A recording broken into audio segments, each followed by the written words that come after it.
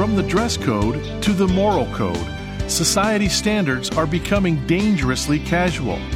Has this decline impacted how you express love? Today on Turning Point, Dr. David Jeremiah considers this trend in light of 1 Corinthians 13, which says love should not be unseemly or rude. From The Power of Love, here's David to introduce today's timely message, Love's Power Over Rudeness. I don't know about you, but perhaps this last year I have said this more often than I can ever remember having said it in a period of time, and that is, that was really rude. What is the matter with that person? Do you see how rude that was? Rudeness has become a part of our post-COVID culture, and it's not very pretty, and it certainly doesn't belong on the list of any virtues of a Christian. That's why when we read the Bible, it straightens us out in a hurry. And 1 Corinthians 13 reminds us that if you have the agape love of Christ flowing through your spiritual veins, you cannot be a person of rudeness. And if you have a little tendency to be rude, if you like to scold other people for things you see in their life, if you're the kind of person who bites another person's head off when they do something that offends you, you need to stay tuned, because today we're going to talk about that in this lesson. It's a one-day discussion. Love's Power Over Rudeness. Don't forget that you can get a copy of our beautiful calendar for 2024. Remember, we do this in September because the calendar is a 14-month calendar that actually begins in November.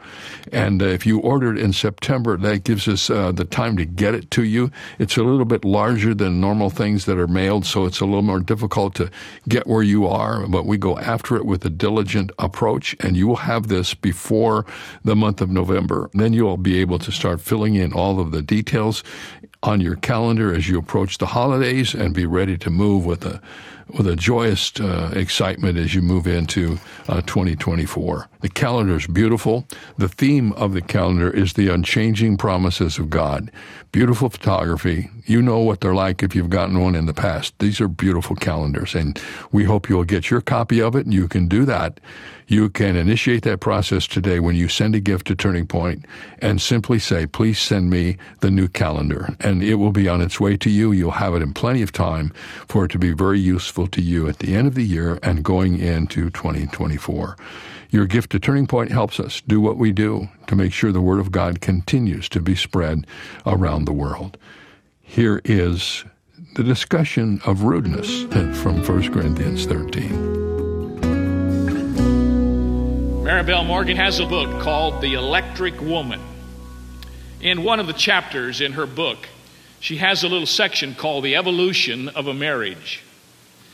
And she is trying to illustrate to the people who have been married over a period of time how easy it is for us to forget the common kindnesses and courtesies with which we treat one another. And so in this section of the book, she has asked, if we are married, to think back to our honeymoon. Then, if we've made it thus far, to consider the 1-year anniversary. And then, if we're still hanging in there, to take a look at the 5-year, 10-year, or 15-year mark. And she put together a little chart in her book to try to describe what she called the evolution of a marriage. Now, if I read it correctly, it's more the devolution of a marriage than the evolution of a marriage. And under those three categories, she has put descriptive terms to describe the marriage at that particular stage of growth. For instance, under the honeymoon, romantic restaurant. Under 1 year later, Wendy's. 10 years later, TV dinners. Under the honeymoon, late night pizza. 1 year later, late night feedings. 10 years later, late night fights. Under the honeymoon, exotic travel. 1 year later, driving to the shopping center. 10 years later, reading National Geographic. Honeymoon, sizzle. 1 year later, piddle. 10 years later, fizzle. Under the honeymoon, sweet, soft nothings. 1 year later, sweet nothings. 10 years later, nothing's. Under the honeymoon, passion. Under 1 year later, apathy. Under 10 years later, atrophy. And then she tried to pick out a television program to sort of symbolize each stage of marital growth. Under the honeymoon, the Newlywed Game. 1 year later, Family Feud. 10 years later, The Gong Show. Well, Maribel has a way of saying things that nobody else says. But what she's trying to point out, I'm sure, is this: that if we are not careful, the way that we treat one another in the early stages of a relationship can deteriorate until the very common courtesies that we would afford even a stranger are lost and missing from our homes, our families, even within the context of our churches. We have zeroed in on Paul's description of agape love.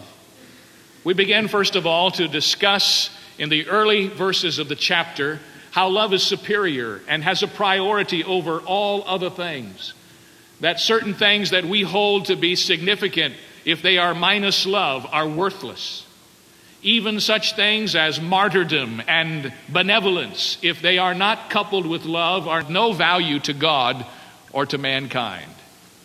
And then we began to discuss the characteristics of true love.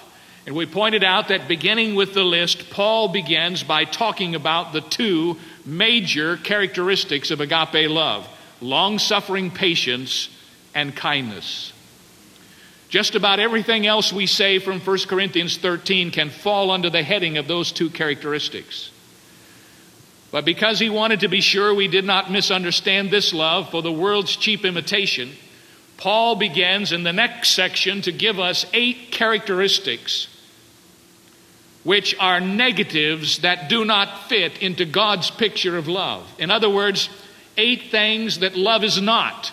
8 characteristics that are not mixable with agape love.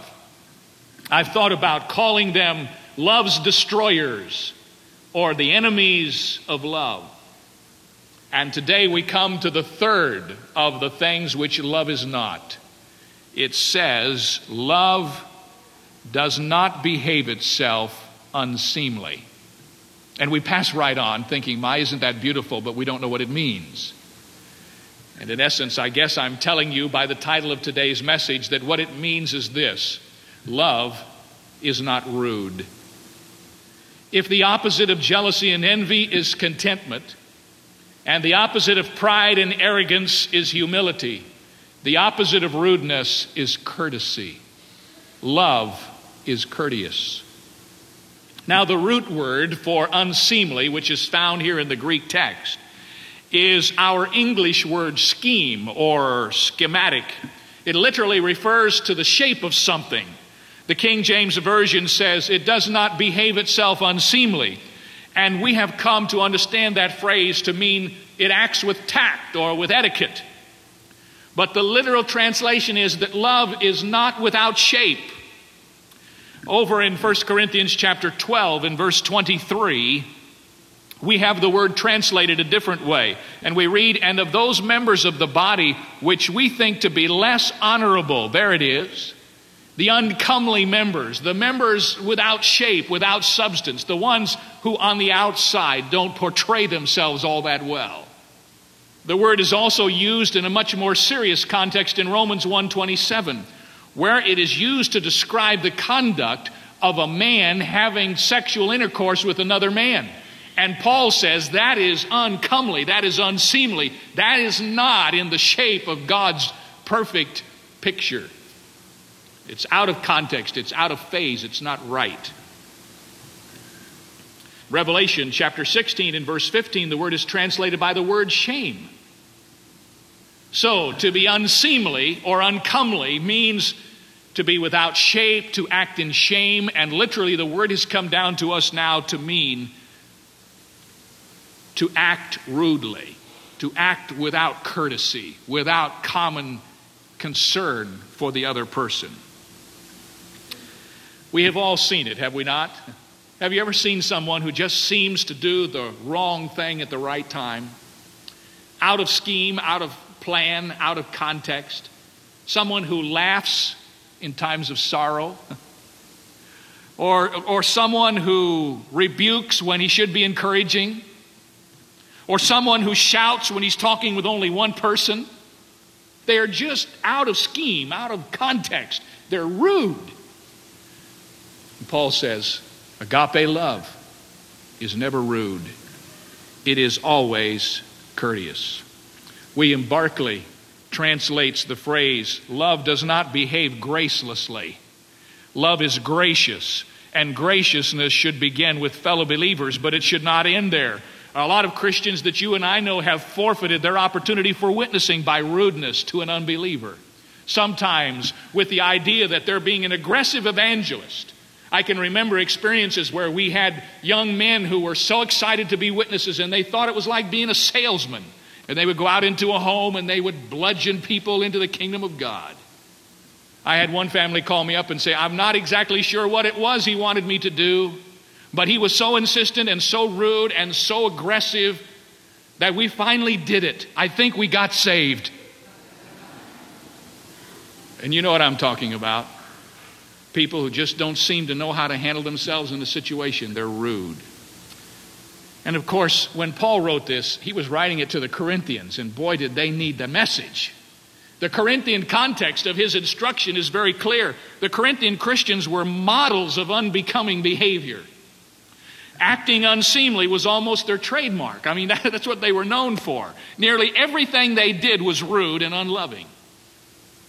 Even when they came together to celebrate the Lord's Supper, they were self-centered and offensive. And it says in 1 Corinthians 11:21 that each one took his own supper first, and one was hungry and another was drunk. That's unseemly conduct. During worship services, they all tried to speak at once. One would stand up with a word of knowledge and another to speak in tongues. And everyone talked at once and tried to be the most dramatic and the most prominent. The church did everything improperly and in disorder. And Paul wrote to them and said, if you have love, you will not be rude, you will be courteous. And as I've examined the concept of courtesy, which I've never studied before necessarily with this whole thing in mind, it seems to me that there are three areas that the Spirit of God would zero into our hearts about what it means to be courteous and to understand courtesy as a response of the loving heart. And I'd like to suggest to you, first of all, that courtesy is love's symmetry. In the 14th chapter of 1 Corinthians and the very last verse, there's a little phrase that describes it. It says, let all things be done decently and in order. It has to do with things being done in context, things being done symmetrically. Someone has written that this word describes the eternal fitness of things. It speaks of the best way. The perfect good being done in the best way to do it. And it seems to me that it's kind of the glue that holds all of the other characteristic traits together. Courtesy, the opposite of rudeness, is the characteristic in our Christian life that keeps us from getting out of perspective. For instance, have you ever known anyone whose commitment to honesty was not in tension with their love? Oh, I have known folks like that. Usually they say something along these lines. Well, I'm just straightforward and honest, that's all. I'm just the kind of person that when something needs to be said, boy, I say it. That's the kind of person I am. And they do it in pride. It's good to be honest. It's good to be straightforward. But courtesy, the word we're studying today, will always make sure that that characteristic is kept in context with the other virtues of sensitivity and love and concern. Whenever you see someone who's standing up and saying, I speak my mind, I speak the truth, and let everybody know exactly what I'm thinking, you can mark it down.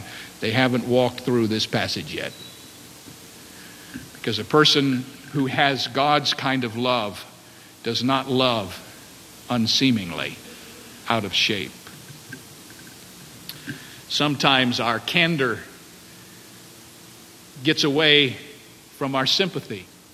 You see, courtesy is love's symmetry. It holds all of the other virtues together and keeps one from running away with the other. Make sure that what we do that is good is done in a good way.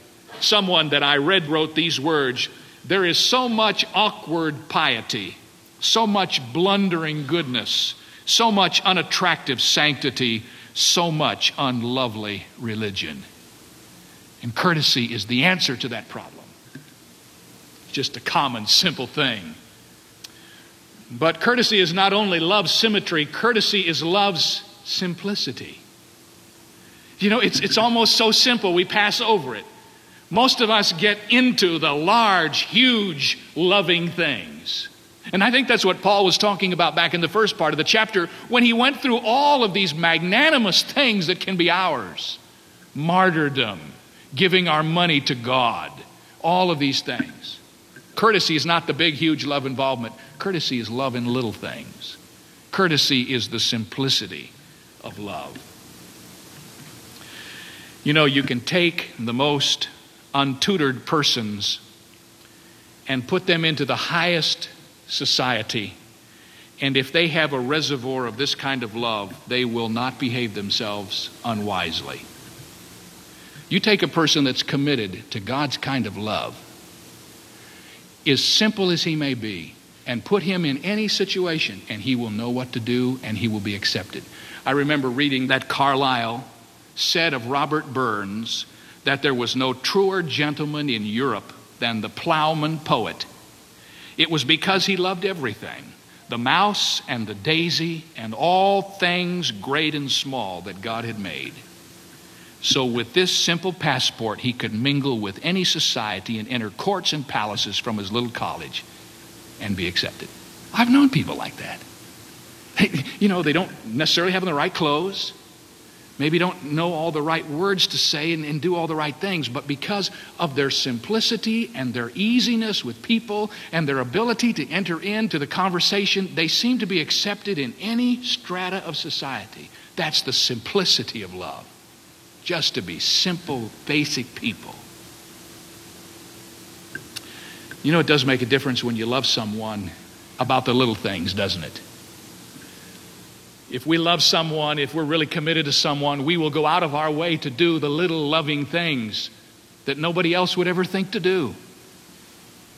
When we love someone, we put that person uppermost in our thoughts and our actions. We do little things for others in a way that is genuine to prove our love. Love does not behave in a discourteous manner, but greed does, and selfishness does, and fear does, but love does not. Love thinks about little ways to express itself, and courtesy is love in the little things. Courtesy is distilling love down to the common everyday acts that we do to express our affinity for other people. Courtesy is not only love's symmetry and love's simplicity, but courtesy is thirdly love's sensitivity. And I think this may be the most important of all. The one who allows the love of Christ to control him is not hard or harsh or crude or rude. He is not rough and tough, but he is gentle. While the word courteous in the English language originally came from the word court, and it suggested the manners which prevailed in the palaces of kings and of queens. Eventually it came to mean consideration for other people. Courteous. It is not tactless. It is concern for others. It says the proper thing at the proper time in the loving way. It is not like sandpaper or a red-hot iron in conversation. It always knows how to handle even the difficult situations. You see, love, courteous love, is sensitive to where the other person is, where they're coming from, what their context is, what their situation is. It's understanding where they are and then identifying with where they are and making your communication come out of that identification. What a difference that would make, even in the body of Christ. We all come from such various and different contexts that as Christian people, even when we disagree, we ought to know how to do it without being rude, without being discourteous. One thing you can be sure of whenever that displays itself, even in our midst, at our business meetings or in our church, back behind it is not agape. Back behind it is the self-centered working of the old flesh displaying itself. And that's why sometimes when those things happen, I grieve. I don't grieve because I may be the object of someone's wrath or because some program that we may wish to get through doesn't get through. I grieve because in the display of one's person in public, they have given themselves away for who they really are. And it's sad. And it hurts. Love is courteous. Love is sensitive. Love cares about the other person. As you think about your own spirit, here are some questions for you to ask. Do you snub or ignore others? Do you respond with a grunt when spoken to? Are you sensitive to the needs and feelings of other people? Are you courteous to others, even if they don't fit into your plans? Do you do the little things that make it easier for other folks? Do you crowd in front of others in line? Are you gentlemanly? Do you open the door for your wife? For your sister? Oh, that's really a test. For your mother? For your girlfriend? Do you stand in the presence of women? Do you know the social graces that lift you above the average run-of-the-mill person who's never learned? Isn't it a sad thing that most Christians fall far beneath the concept of etiquette that the highly polished people in the world have come to take for granted? Many Christian people, if they're introduced into that world even for a small moment, are so out of place in terms of the most normal and natural graces that are expected between human beings because we have not taught ourselves how to be courteous. Basically, what Paul is saying in 1 Corinthians as he wraps that word into our hearts is this: love has good manners. Love is courteous. Love is not rude. Can I ask you, as you meditate on these thoughts, to replay some of the recent tapes that play back in your mind? Your conversation with your wife or your husband. Some of you are right now under such conviction. How effectively did you communicate the truth is not really the issue. All of us can get our point across, but you see there are two levels of communication. One is carried by the words themselves, and the other is carried by the whole context in which those words are communicated. There are two levels of communication: the overt communication and the subliminal communication that comes through our attitudes and our heart, our body language, and the very spirit with which those words are conveyed. You may say all of the right things and say them in exactly the right way, but the rest of the communication process gives you away. And so we need to examine ourselves before God. Is our love rude or is it courteous? And when we find out the answer, the good news is the only reason God ever communicates any of this to us is not so he can put us under a load of guilt and conviction, but so that he can show us a better way. And this is the better way. May God help us to apply it to our own hearts. You know, I was with someone recently who has a rude personality. And I remember telling my wife at the end of that day, you know what the sad thing is? This guy doesn't even know it. He's like that. His self-awareness is missing. It's bad to be rude and know it, and then you feel bad about it. It's even worse to be rude and not even aware of it. The Bible tells you when you fill your heart with the love of Christ and you begin to see people not as objects for you to be angry at, but people that need to be loved through the grace of God, everything changes. Love's power over rudeness. Tomorrow, we're going to talk about selfishness, how we can learn to be other than ourselves people, how we can introduce the word we into our conversation more often. I hope you'll join us then. In the meantime, don't forget we're going to the Caribbean in December. If you haven't checked that out, go to davidjeremiah.org. There you will find everything you need to know about our time together in December. I hope you will join us tomorrow. See you then. This is David Jeremiah.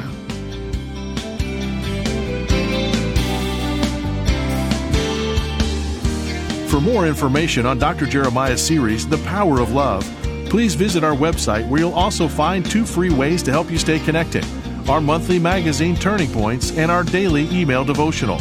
Sign up today at davidjeremiah.ca/radio. That's davidjeremiah.ca/radio. Or call us at 800-946-4300. Ask for your copy of our inspiring 14-month calendar for 2024. Focused on God's enduring faithfulness, the unchanging promises of God. It's yours for a gift of any amount. You can also purchase the Jeremiah Study Bible in the English Standard, New International, and New King James versions, available in your choice of handsome cover options. Get all the details when you visit our website, davidjeremiah.ca/radio. This is David Michael Jeremiah. Join us tomorrow as we continue the series, The Power of Love, on Turning Point with Dr. David Jeremiah.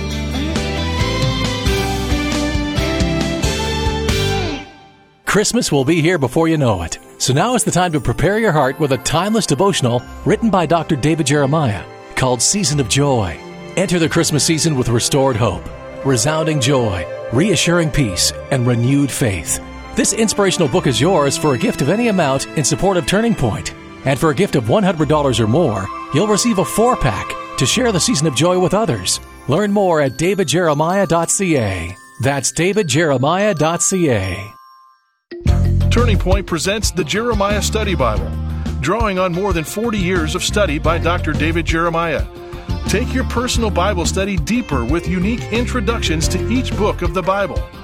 55 full-page articles exploring the essential themes of the Christian life. 8,000 study notes with insightful and practical content, an extensive cross-reference system, and helpful sidebars that extend to topics beyond the study notes. You can also take advantage of online resources available to you at jeremiahstudybible.com. Great for individual or small group studies, this Bible is available in the New King James and New International versions in standard or large print, as well as the English Standard Version in standard print with several cover options. For more information or to order your copy, go to davidjeremiah.ca/JSB. That's davidjeremiah.ca/JSB. A tourist visited a beautiful estate in Switzerland. He met the aged caretaker of the estate and complimented him on the immaculate condition of the gardens. The tourist was surprised to learn that the owner of the estate had visited only 4 times in the many years the caretaker had been employed. When the tourist asked why the caretaker kept the estate so beautifully cared for, he replied, "Because the owner might appear for a visit today." That's exactly how we should feel about the second coming of Christ. Our lives should be lived with the expectation that Jesus might return today. This is David Jeremiah encouraging you to get on the road to new life. Discover God's way to be ready for Christ's return on Route 66. Route 66, driving the word home. Log on to Route66Life.com and get your roadmap for life. Route 66. Start your journey home today.